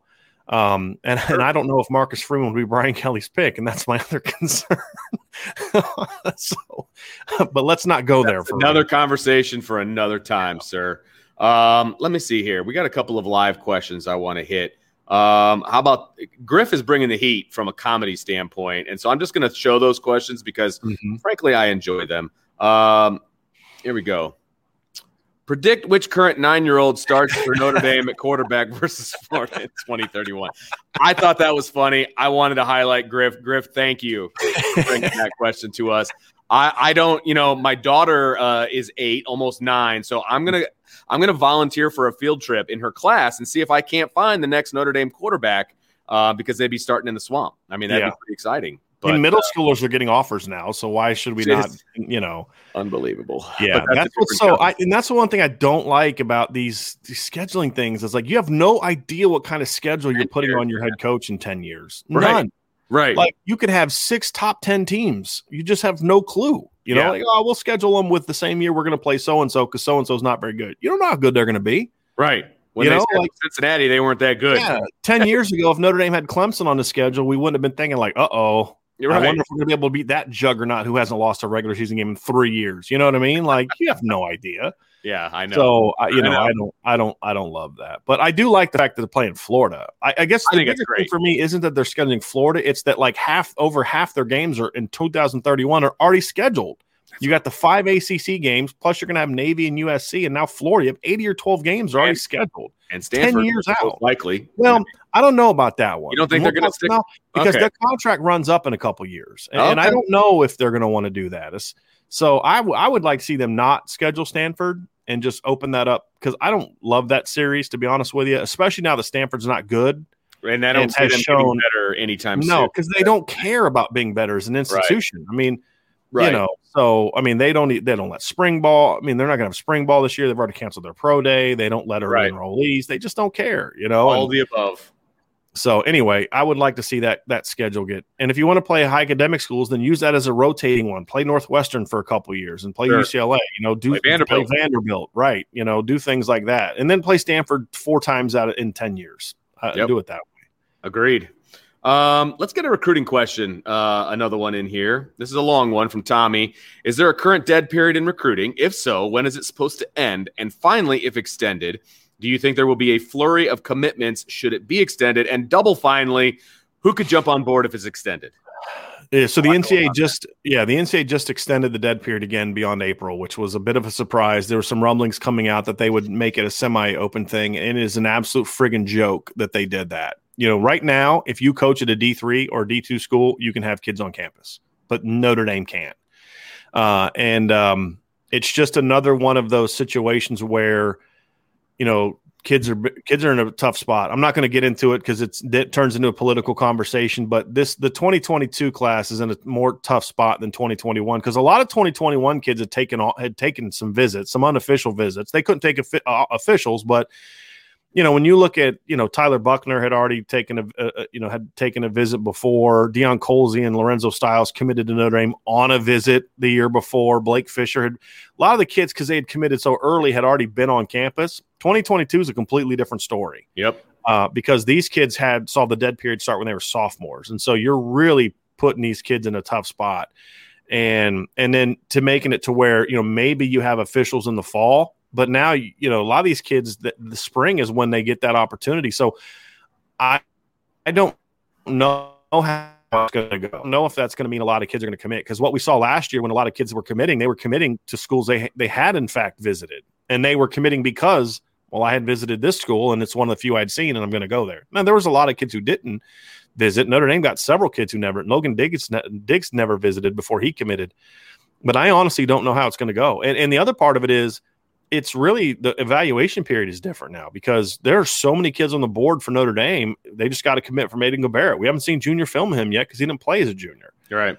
Tobias Merriweather, a kid who I did a sort of a mini film breakdown on irishbreakdown.com today. I haven't seen junior film of him because his state didn't play football this year. So, I think it's a situation where I don't think we're just going to see a repeat of last year, because the circumstances are so different. It's going to be interesting. And I'm disappointed that the NCAA did what they did. Maybe you should have set some strict standards. Hey, if you're going to take an unofficial visit, you have to do this, you have to do that. Sure. You have to quarantine yourself for a period of time before you visit. Right. You can't be around, student athletes. Maybe you could do things where it has to be off campus. There's so many things you could do, and they're not even trying. That's another. Right. And it's and I think it's just a liability thing. They just want to avoid the liability, and it's frustrating. It's disappointing, and there's a lot of kids getting the shaft because of it, and they're speaking out. And I'm all for student voices being heard. I think some of the times I don't agree with the things that they say, but in this case I do. But I always think that they should have a voice, and it's like, who's speaking up for the prospects? I think Josh Helmholtz at Rivals had a tweet about this yesterday. He's like, look, this committee's got ADs and some other people, but who's speaking up for the kids? Right. Who's the voice for the kids? And that's the unfortunate part of it, is because deep down, the NCAA doesn't care. They don't care about kids. They care about making money, and they care about image. And that's ultimately what they care about. Well, we got a fun one here from Jeff, and this was one's directed at me. So I'm picking it since I get to pick the questions. Jeff wants to know, we all know Brian's favorite football team is the Broncos. Vince, who is your favorite baseball team? Well, it depends on what level we're talking about. If we're talking about MLB, it's right there, the Cubbies. And it was great for a little while, but currently it's not great. That winning thing, they just didn't like this. We're winning too much. We got to make some dumb moves so we can be the lovable losers again. We got to make sure that we don't want John Lester in a Cubs uniform to get his 200th win or 300th win or whatever it was. Who needs Kyle Schwarber? He only won you the World Series on one leg. Who cares? We don't need those guys. But anyway, that is my favorite Major League Baseball team. And of course, the Riley Wildcats. That's my team. So I'm the head coach. You better be. They're my favorite team. Yeah, they're my favorite high school team. So, and we have practice today, which I'm really pumped about. Yeah. So anyway, real quick, how about this one, Brian? Connor wants to know, how do you see name, image, and likeness playing out at Notre Dame and its rivals? Yeah, so I'm digesting this a little bit. Brian Polian made a comment during signing day about how it seemed to me that he was saying, like, guys who are really interested in that aren't going to be fits at Notre Dame. Did you read it that way as well, Vince? Yeah, I did. And I think that is stupid. I think that's you've got to take advantage. Notre Dame especially, this is where you can neutralize the bags of cash being handed out in McDonald's bags. You know what I mean? Like, hey, you come, hey, 5-star quarterback. There's no school in the country that's going to give you more opportunities to have your name, image, and likeness hyped up. Ian Book was a Heisman Trophy, got votes as the Heisman Trophy winner. He threw 15 flipping touchdown passes. Why? Right. He's a winner at Notre Dame. Correct. Right? You take a quarterback with his stats at any other school in the country, and no one is talking about them as a Heisman Trophy candidate. And you think about the opportunities that could be in front of a kid legally to get this kid those opportunities. They're foolish if they're not going to do that. And really, to me, it'd just be about laziness. We don't want to have to deal with all the headache. Go hire 5 people that run that. and say, look, we're going to make sure that these kids aren't having class time impacted by this. They're not having study time impacted by this, because that's the big concern I have. This name, image, and likeness thing is these kids are going to be doing commercial and all this other kind of stuff. When are they going to class? It's already hard enough for these kids to go to class. Right. And so to me, it's just this is Notre Dame could make a killing on this if they were smart about it and they thought outside the box about it. And so to me, the coaches shouldn't be thinking of that. They should hire people to do that and then use that on the recruiting trail to set that up to make sure, look, when it's football time, you're in football. When it's study time, when it's class time, you're there. But, if you want to choose to not go hang out with your friends because you want to go do a shoot down at the local car dealership or something like that for $10,000, go for it. Right. And again, when you're at Notre Dame, man, there's so many opportunities. I mean, Notre Dame has nose tackles that become legends. I mean, Louis Nix, think about it, right? Like, what other school in the country has nose tackles get like the kind of love that Louis Nix got? Think about Jerry Tillery. Look at Jerry Tillery, because they had that what was that thing where they did like the behind the scenes all season? Like, he was a star during that as a freshman. Yeah. So, I mean, Notre Dame needs to take full advantage of that, because they're one of those schools that could just really just clean up. Not only are we going to get you this, but we're also going to get you a business degree at the #1 business school in the country.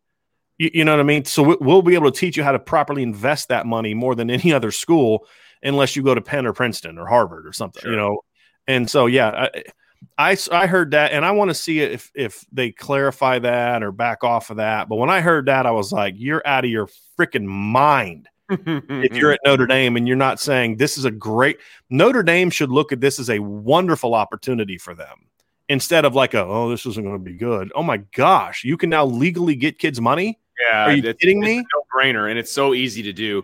And you're telling me you can't hire somebody to be in charge of everybody's name, image, and likeness? I mean, that would be – look, if I'm Notre Dame, I might have somebody like, hey, you got to go through us. We'll take care of you. We're going to have your best interests in mind. We don't want you, doing some crazy stuff, but there's a way to do it where I think that you could say, look what we did for so-and-so. This is something that we can do for you. It's such an opportunity that I think that they're letting go by the wayside, and that's a shame. Yeah, so, agree. All right, here's a good one real quick, Brian. How do you approach Tariq Bracy as a coach? How can players recover mentally? It's kind of a loaded question. Yeah, I think the biggest thing is just putting him in situations to succeed. Yep. I think that's going to be the biggest thing. Is like, look, when he's in the game, we're going to give him an opportunity to just go be successful. It's kind of like how I approach practice, right? When on Tuesdays, when I'm getting ready for an opponent, I was a big believer that on Tuesday you scheme the play cards on the defense to give you the best look possible to have success on offense. And then over the course of the Wednesday, Thursday, you toughen things up and make it a little bit more challenging. But Tuesday, you want him to have success first. And that's what I think you need to do with Tariq Bracy is you need to continue to build him up, praise him. Maybe you don't jump on him as hard as you do another guy early on. And then you say, hey, look, here's what we need from you. We believe in you. We love you. And then you give him opportunities to be successful. I think that's the biggest thing is you have to put him in positions to succeed. And if you do that, he's going to be able to get himself back. But, if you don't, then obviously, you're going to have to move on. And you can't guarantee that he's going to get it back. Not everybody does. Gary Gray never got it back. When Gary Gray lost his confidence, there was nothing they could do to get it back. It was just gone. Yeah. Well, and they do have a full-time sports psychologist on staff for the football team only. Like, that's her job. She is the football. And you saw her talking to Jonathan Dorr at one point after he had missed a kick on the sideline. So she travels with the team. She works with the team. They do all kinds of stuff. I've seen her give presentations to local coaches in the area, myself included. She knows her stuff. And, I'm not saying that that's the be-all, end-all, but I am saying that it is something that the Notre Dame coaching staff has thought about enough that they've brought somebody on full-time to deal with the mental side of athletics, which I think is a great idea, personally. So let's see here. I got to go White Sox. I'm not putting that on the board. I'm sorry. I can't do that. Hey, this is not a Cubs thing. I'm just saying. And I'm overruling you. If there's a White Sox thing, go ahead and throw it up. All right, I'll put it up there. Fine. There you go, Jack. All right. But I will say, hand to God, I was in the running for. Jack's my dude, though. That's why I had you put that up. Jack's Look, my I was in the running for the play-by-play voice of the White Sox for the radio side. So I could have changed my allegiances really fast if I would have gotten that job. So I'm just going to put that out there. There's a fun backstory, but I don't know if I'm allowed to share it. So anyway, okay. We got another good one I want to get from one of the pre-selected questions, and it's from Chamgel. How different would the last 4 years have been if after 2016 Brian Kelly had decided to go back to the offense he ran at Cincy and still made the same defensive changes that he made since that time? Brian, go. For me, it would have depend on what you mean by going back to the offense at Cincinnati. If that meant Brian Kelly calling the plays, I don't think we would have seen a whole lot different. Simply because Brian Kelly isn't as locked into doing things on the being the head coach of Notre Dame leads you in different directions that you're never going to experience at Cincinnati or Central Michigan or Grand Valley. So I think it would have been difficult to do that. If by going to Cincinnati offense you meant hiring people to say, hey, we're going to be tempo, we're going to be explosive, we're going to attack people, because that's what I wrote that article that said. And I think this is where Chamgel's question is coming from is I wrote that article that said Brian Kelly needs to go back to his roots. But when I call that, I don't mean like, let's repeat, let's go hire Greg Forrest and bring back Charlie Molnar and all that kind of stuff. It's more of there was a philosophy that he employed then. Yes. And then, of course, at the time, the schemes that fit that philosophy. I don't care about running the same offense. Don't bring back the 2009 Cincinnati playbook, but bring that philosophy back. You're pushing the tempo. You're explosive. You're going after teams. Because I also don't think that team was very good at running the football. And I think this Notre Dame team should be very good at running the football. So the philosophical aspects of the aggressiveness, the tempo, let's maximize plays, let's go right after teams, Let's be aggressive. I would have loved to see that. And we saw that early in 2017, and they were averaging over 40 points a game through 9 games. And then, as we always see, it slowly faded away, and we're now back to the ground and pound ball control, which is different than what he did early. But it was just early on, it was more pass-oriented, but it was always – conservative and efficient and not taking chances and don't turn the ball over and all this other kind of stuff. And that's to me what he needs to get away from. Be aggressive, attack, go after people, push the tempo. If you don't think you have enough reps to get everybody the football, then go faster and get more snaps. And now you have more opportunities to get guys the ball. Excuse me, from Doy Bird. Coach, what's your gut feeling on Jordan Johnson, Xavier Watts playing this year, or the coaches continue to make excuses about putting them on the field? I think we'll see him play because there's just not those veterans unless we see grad transfers. There's not a fifth-year senior like Javon McKinley. There's not a Ben Skoranek that you brought in up to this point now. Yep. So unless that changes. But, I think also those guys will probably fit the offense a little bit better. They'll know the scheme a little bit more. And I also think Brian Kelly's sick of us bringing it up. So you'll probably see that. But, we've seen him give sophomores chances. It's sure. Usually like that first year or two. And when we've seen sophomores get opportunities, it's like Will Fuller in 2014 where they didn't have a veteran. When DeVaris Daniels, I've always said, would Will Fuller have had the breakout in 2014 that he had if DeVaris Daniels doesn't get kicked off the team? We don't know. We saw Kevin Stepherson as a young guy have a breakout in 2016. Equanimous St. Brown, they were freshmen and sophomores. But the thing is, there was one veteran on the team. That was Torrey Hunter, and he missed time because of a concussion. So I think this is an opportunity, especially with some guys, with some injury concerns. I think we'll see them get a chance. Now, whether or not they'll be a focal point of the offense, to me, is a bigger question. I think they'll play. I just, I don't think that, I don't know if they're going to be a focal point at this point. That's fair. That's kind of my bigger question.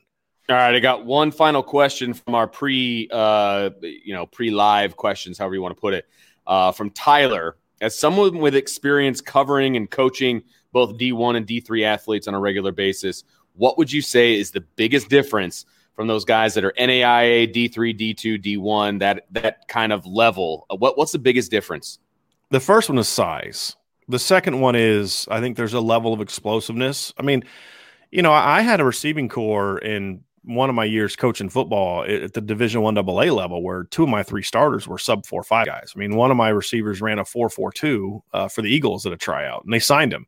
Another guy signed with the Bengals, but they were, Yarden was 5'11", $175, where Chase Claypool's doing that at 6'4", 228. You know what I mean? And, like we had a kid when I was at Christopher Newport, we had a kid named Rob Rodriguez. He actually got a tryout with the Chiefs. He could walk up behind a 6'4" offensive lineman, put his hands on his shoulders, and leap over him. But he's 5'6", 155 pounds. It was the best football player, one of the best football players I've ever seen. but he was 5'6", 155 pounds. I mean, if he was 5'11", 180, he's an NFL football player for a decade. I mean, He was a phenomenal football player. He just was 5'6", 155 pounds. And that's how a D3 kid gets an invitation for the Chiefs, is because he is an incredible football player, an incredible athlete. But that to me is just the biggest thing. Just the overall athleticism is usually different. I mean, when I was at Christopher Newport, my receivers would do 7-on-7s with guys at Virginia. I mean, they would literally go and compete for 7-on-7s because athletically they could hang with those. Right. They just weren't as big and they weren't as strong.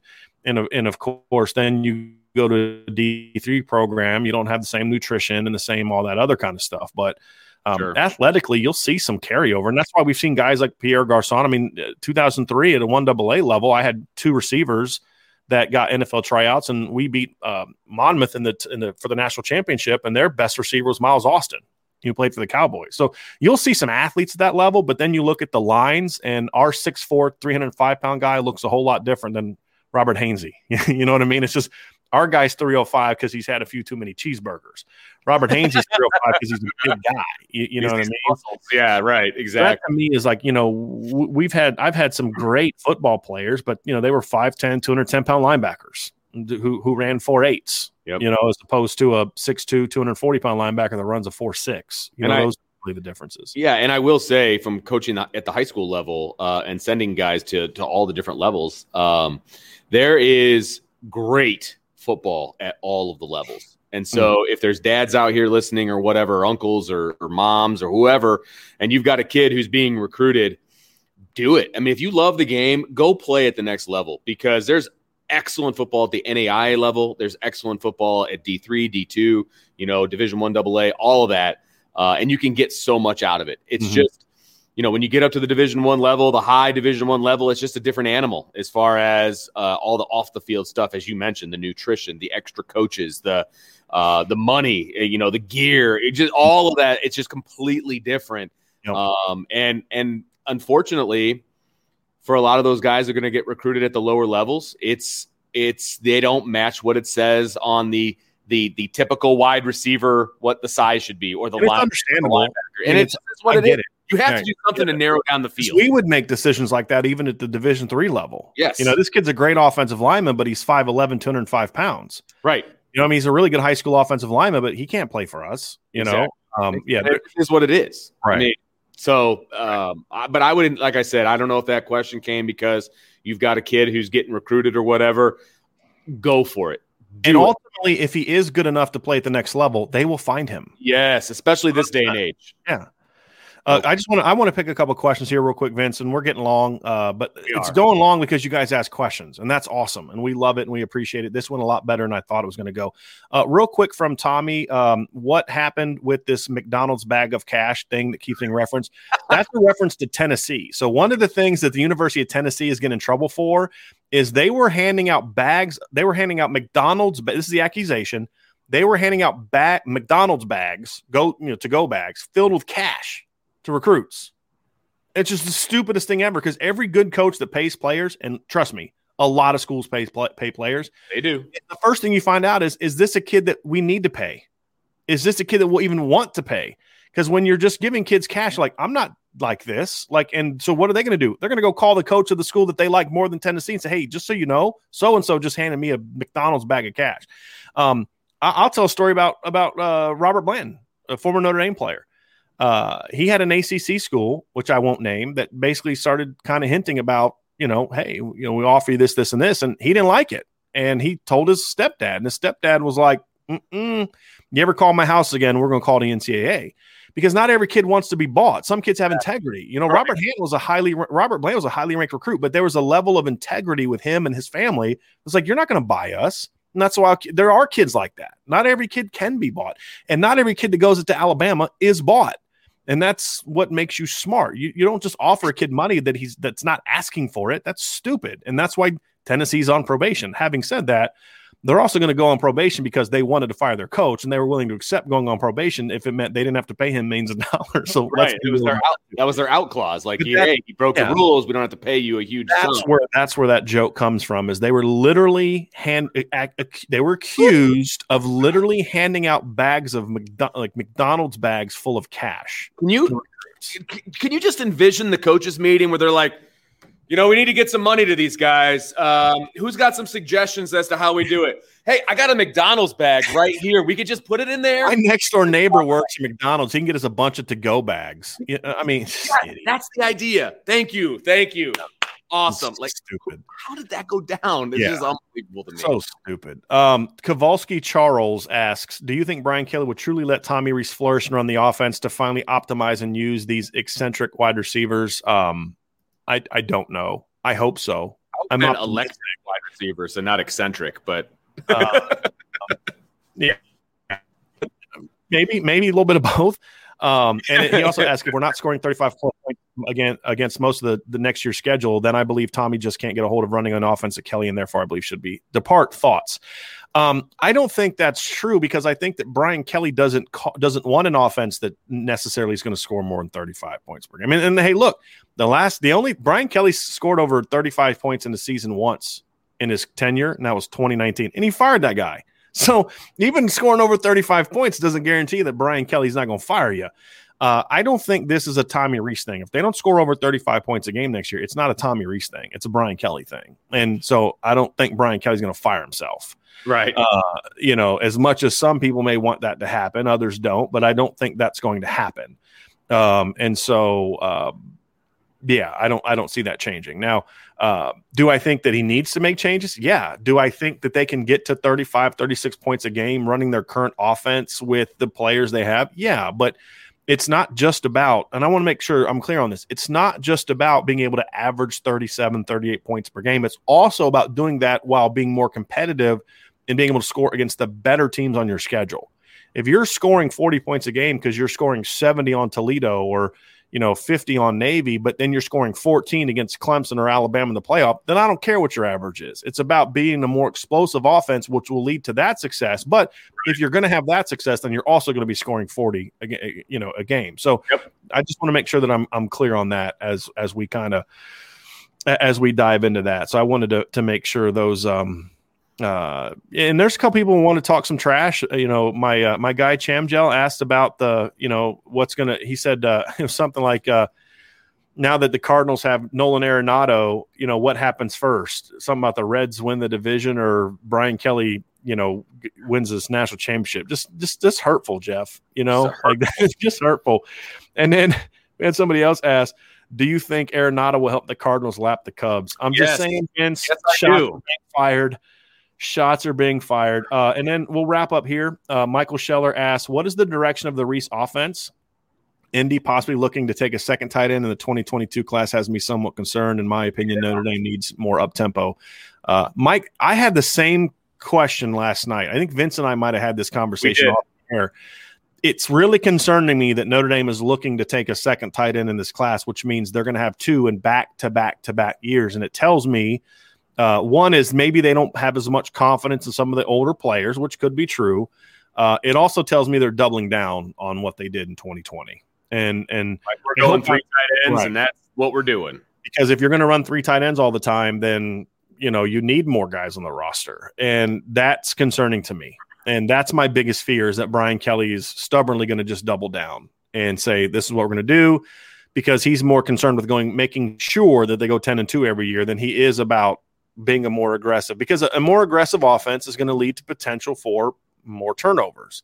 And Brian Kelly seems to just be in a situation now where, and look, this is just based on his actions, that as long as they go 10-2 or occasionally have that 12-0 season, he's okay if they get blasted in the playoff, because he went 12-1, and then he can say, hey, look, we were number 5, and of course we can't beat Alabama. Of course we can't score on on Alabama. Ole Miss can score on Alabama, and Florida can score on Alabama, but we can't for some reason that I still don't understand.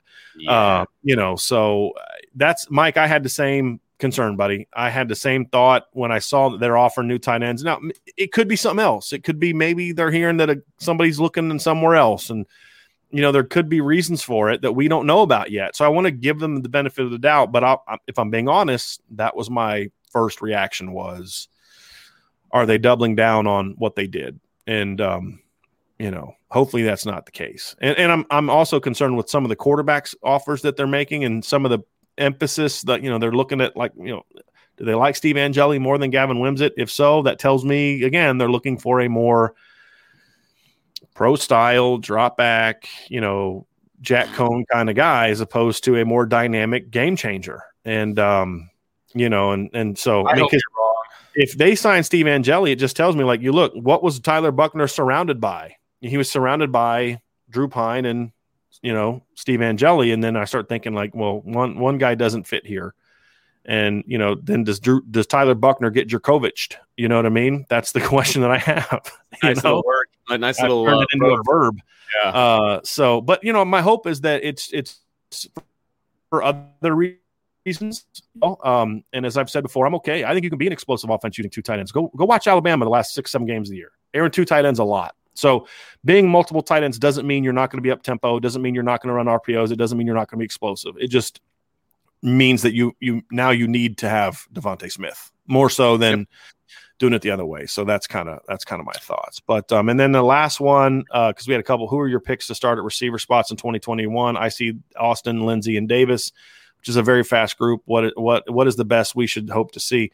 I don't think Lindsey starts. I think he's too injury prone. Unless they start and then don't play him as much. I think the Vince, where you and I are on the same page, is he's not a 60 snap per game guy. He's not. You need to kind of use him as a change of pace guy. Get him 30 to 35, maybe some 40 snaps a game. And when he's in the game, target him. Use his speed, whether it's him setting up as a decoy or getting him the ball. But I could see a scenario in which, maybe you have a Jordan Johnson out there and then Braden kind of rotates in. And again, when you get him in the game, get him the ball. I don't care if the other team knows that, because then if you're smart, you can use that to your advantage. Yes. So Jordan Johnson, Xavier Watts, they've got to play. Yeah. I want a rotation. I don't want the same 3 guys out there all the time. Right. And then, one guy with 3 tight ends. Like, I don't. Right. I'm sorry. And, right. 6 guys playing regularly. I also don't know how available Kevin Austin is going to be in the spring because of the foot surgery, because they pushed it off as long as they did, which I don't think that was necessarily only Notre Dame's decision. I think that was also Kevin's decision. I get that. Right. So, how does he come back? I think that could factor into it as well. But I don't really care as much about who starts. I care about who finishes. Brock Wright was listed as a starter all year, and, he wasn't.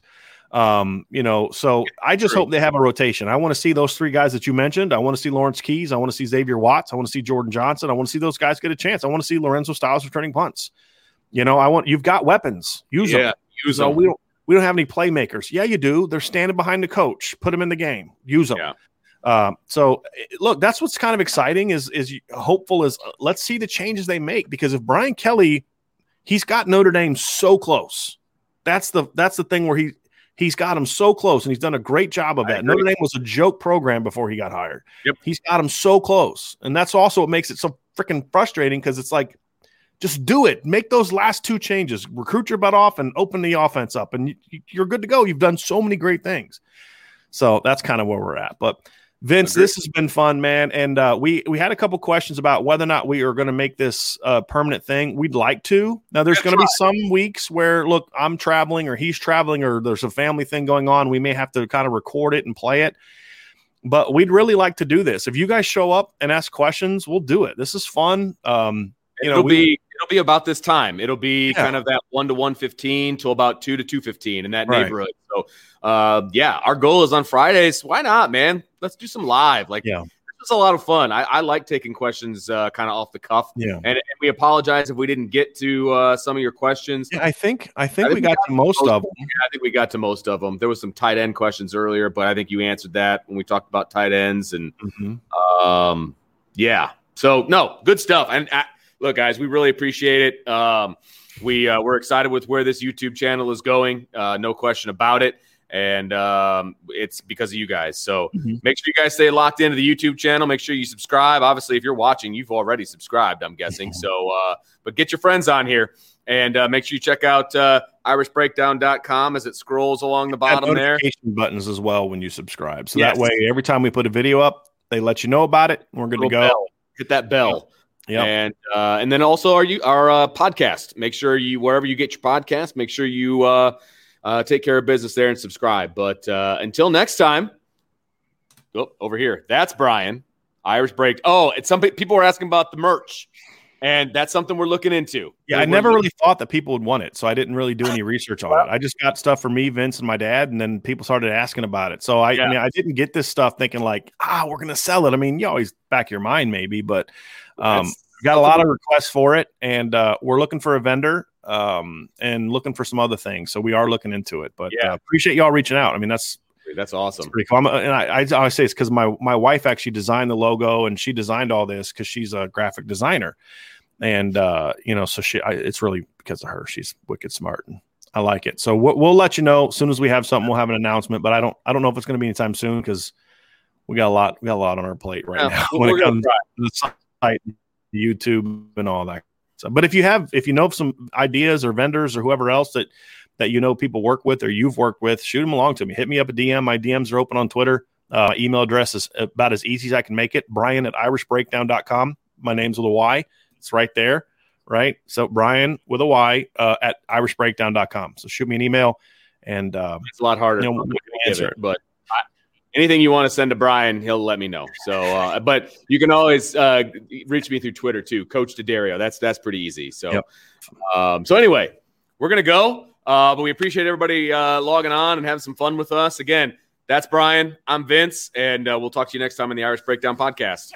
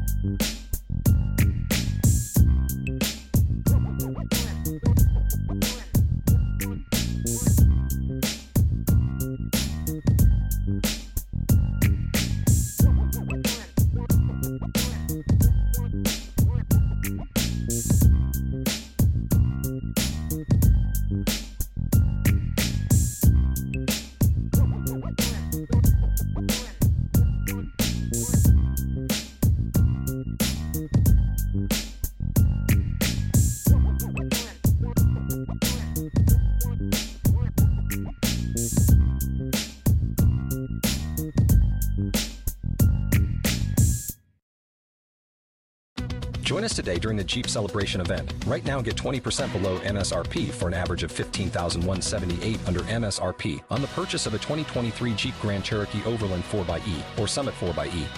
Not compatible with lease offers or with any other consumer incentive offers. $15,178 average based on 20% below average MSRP from all 2023 Grand Cherokee Overland 4xE and Summit 4xE models in dealer stock. Residency restrictions apply. Take retail delivery from dealer stock by 4/1. Jeep is a registered trademark.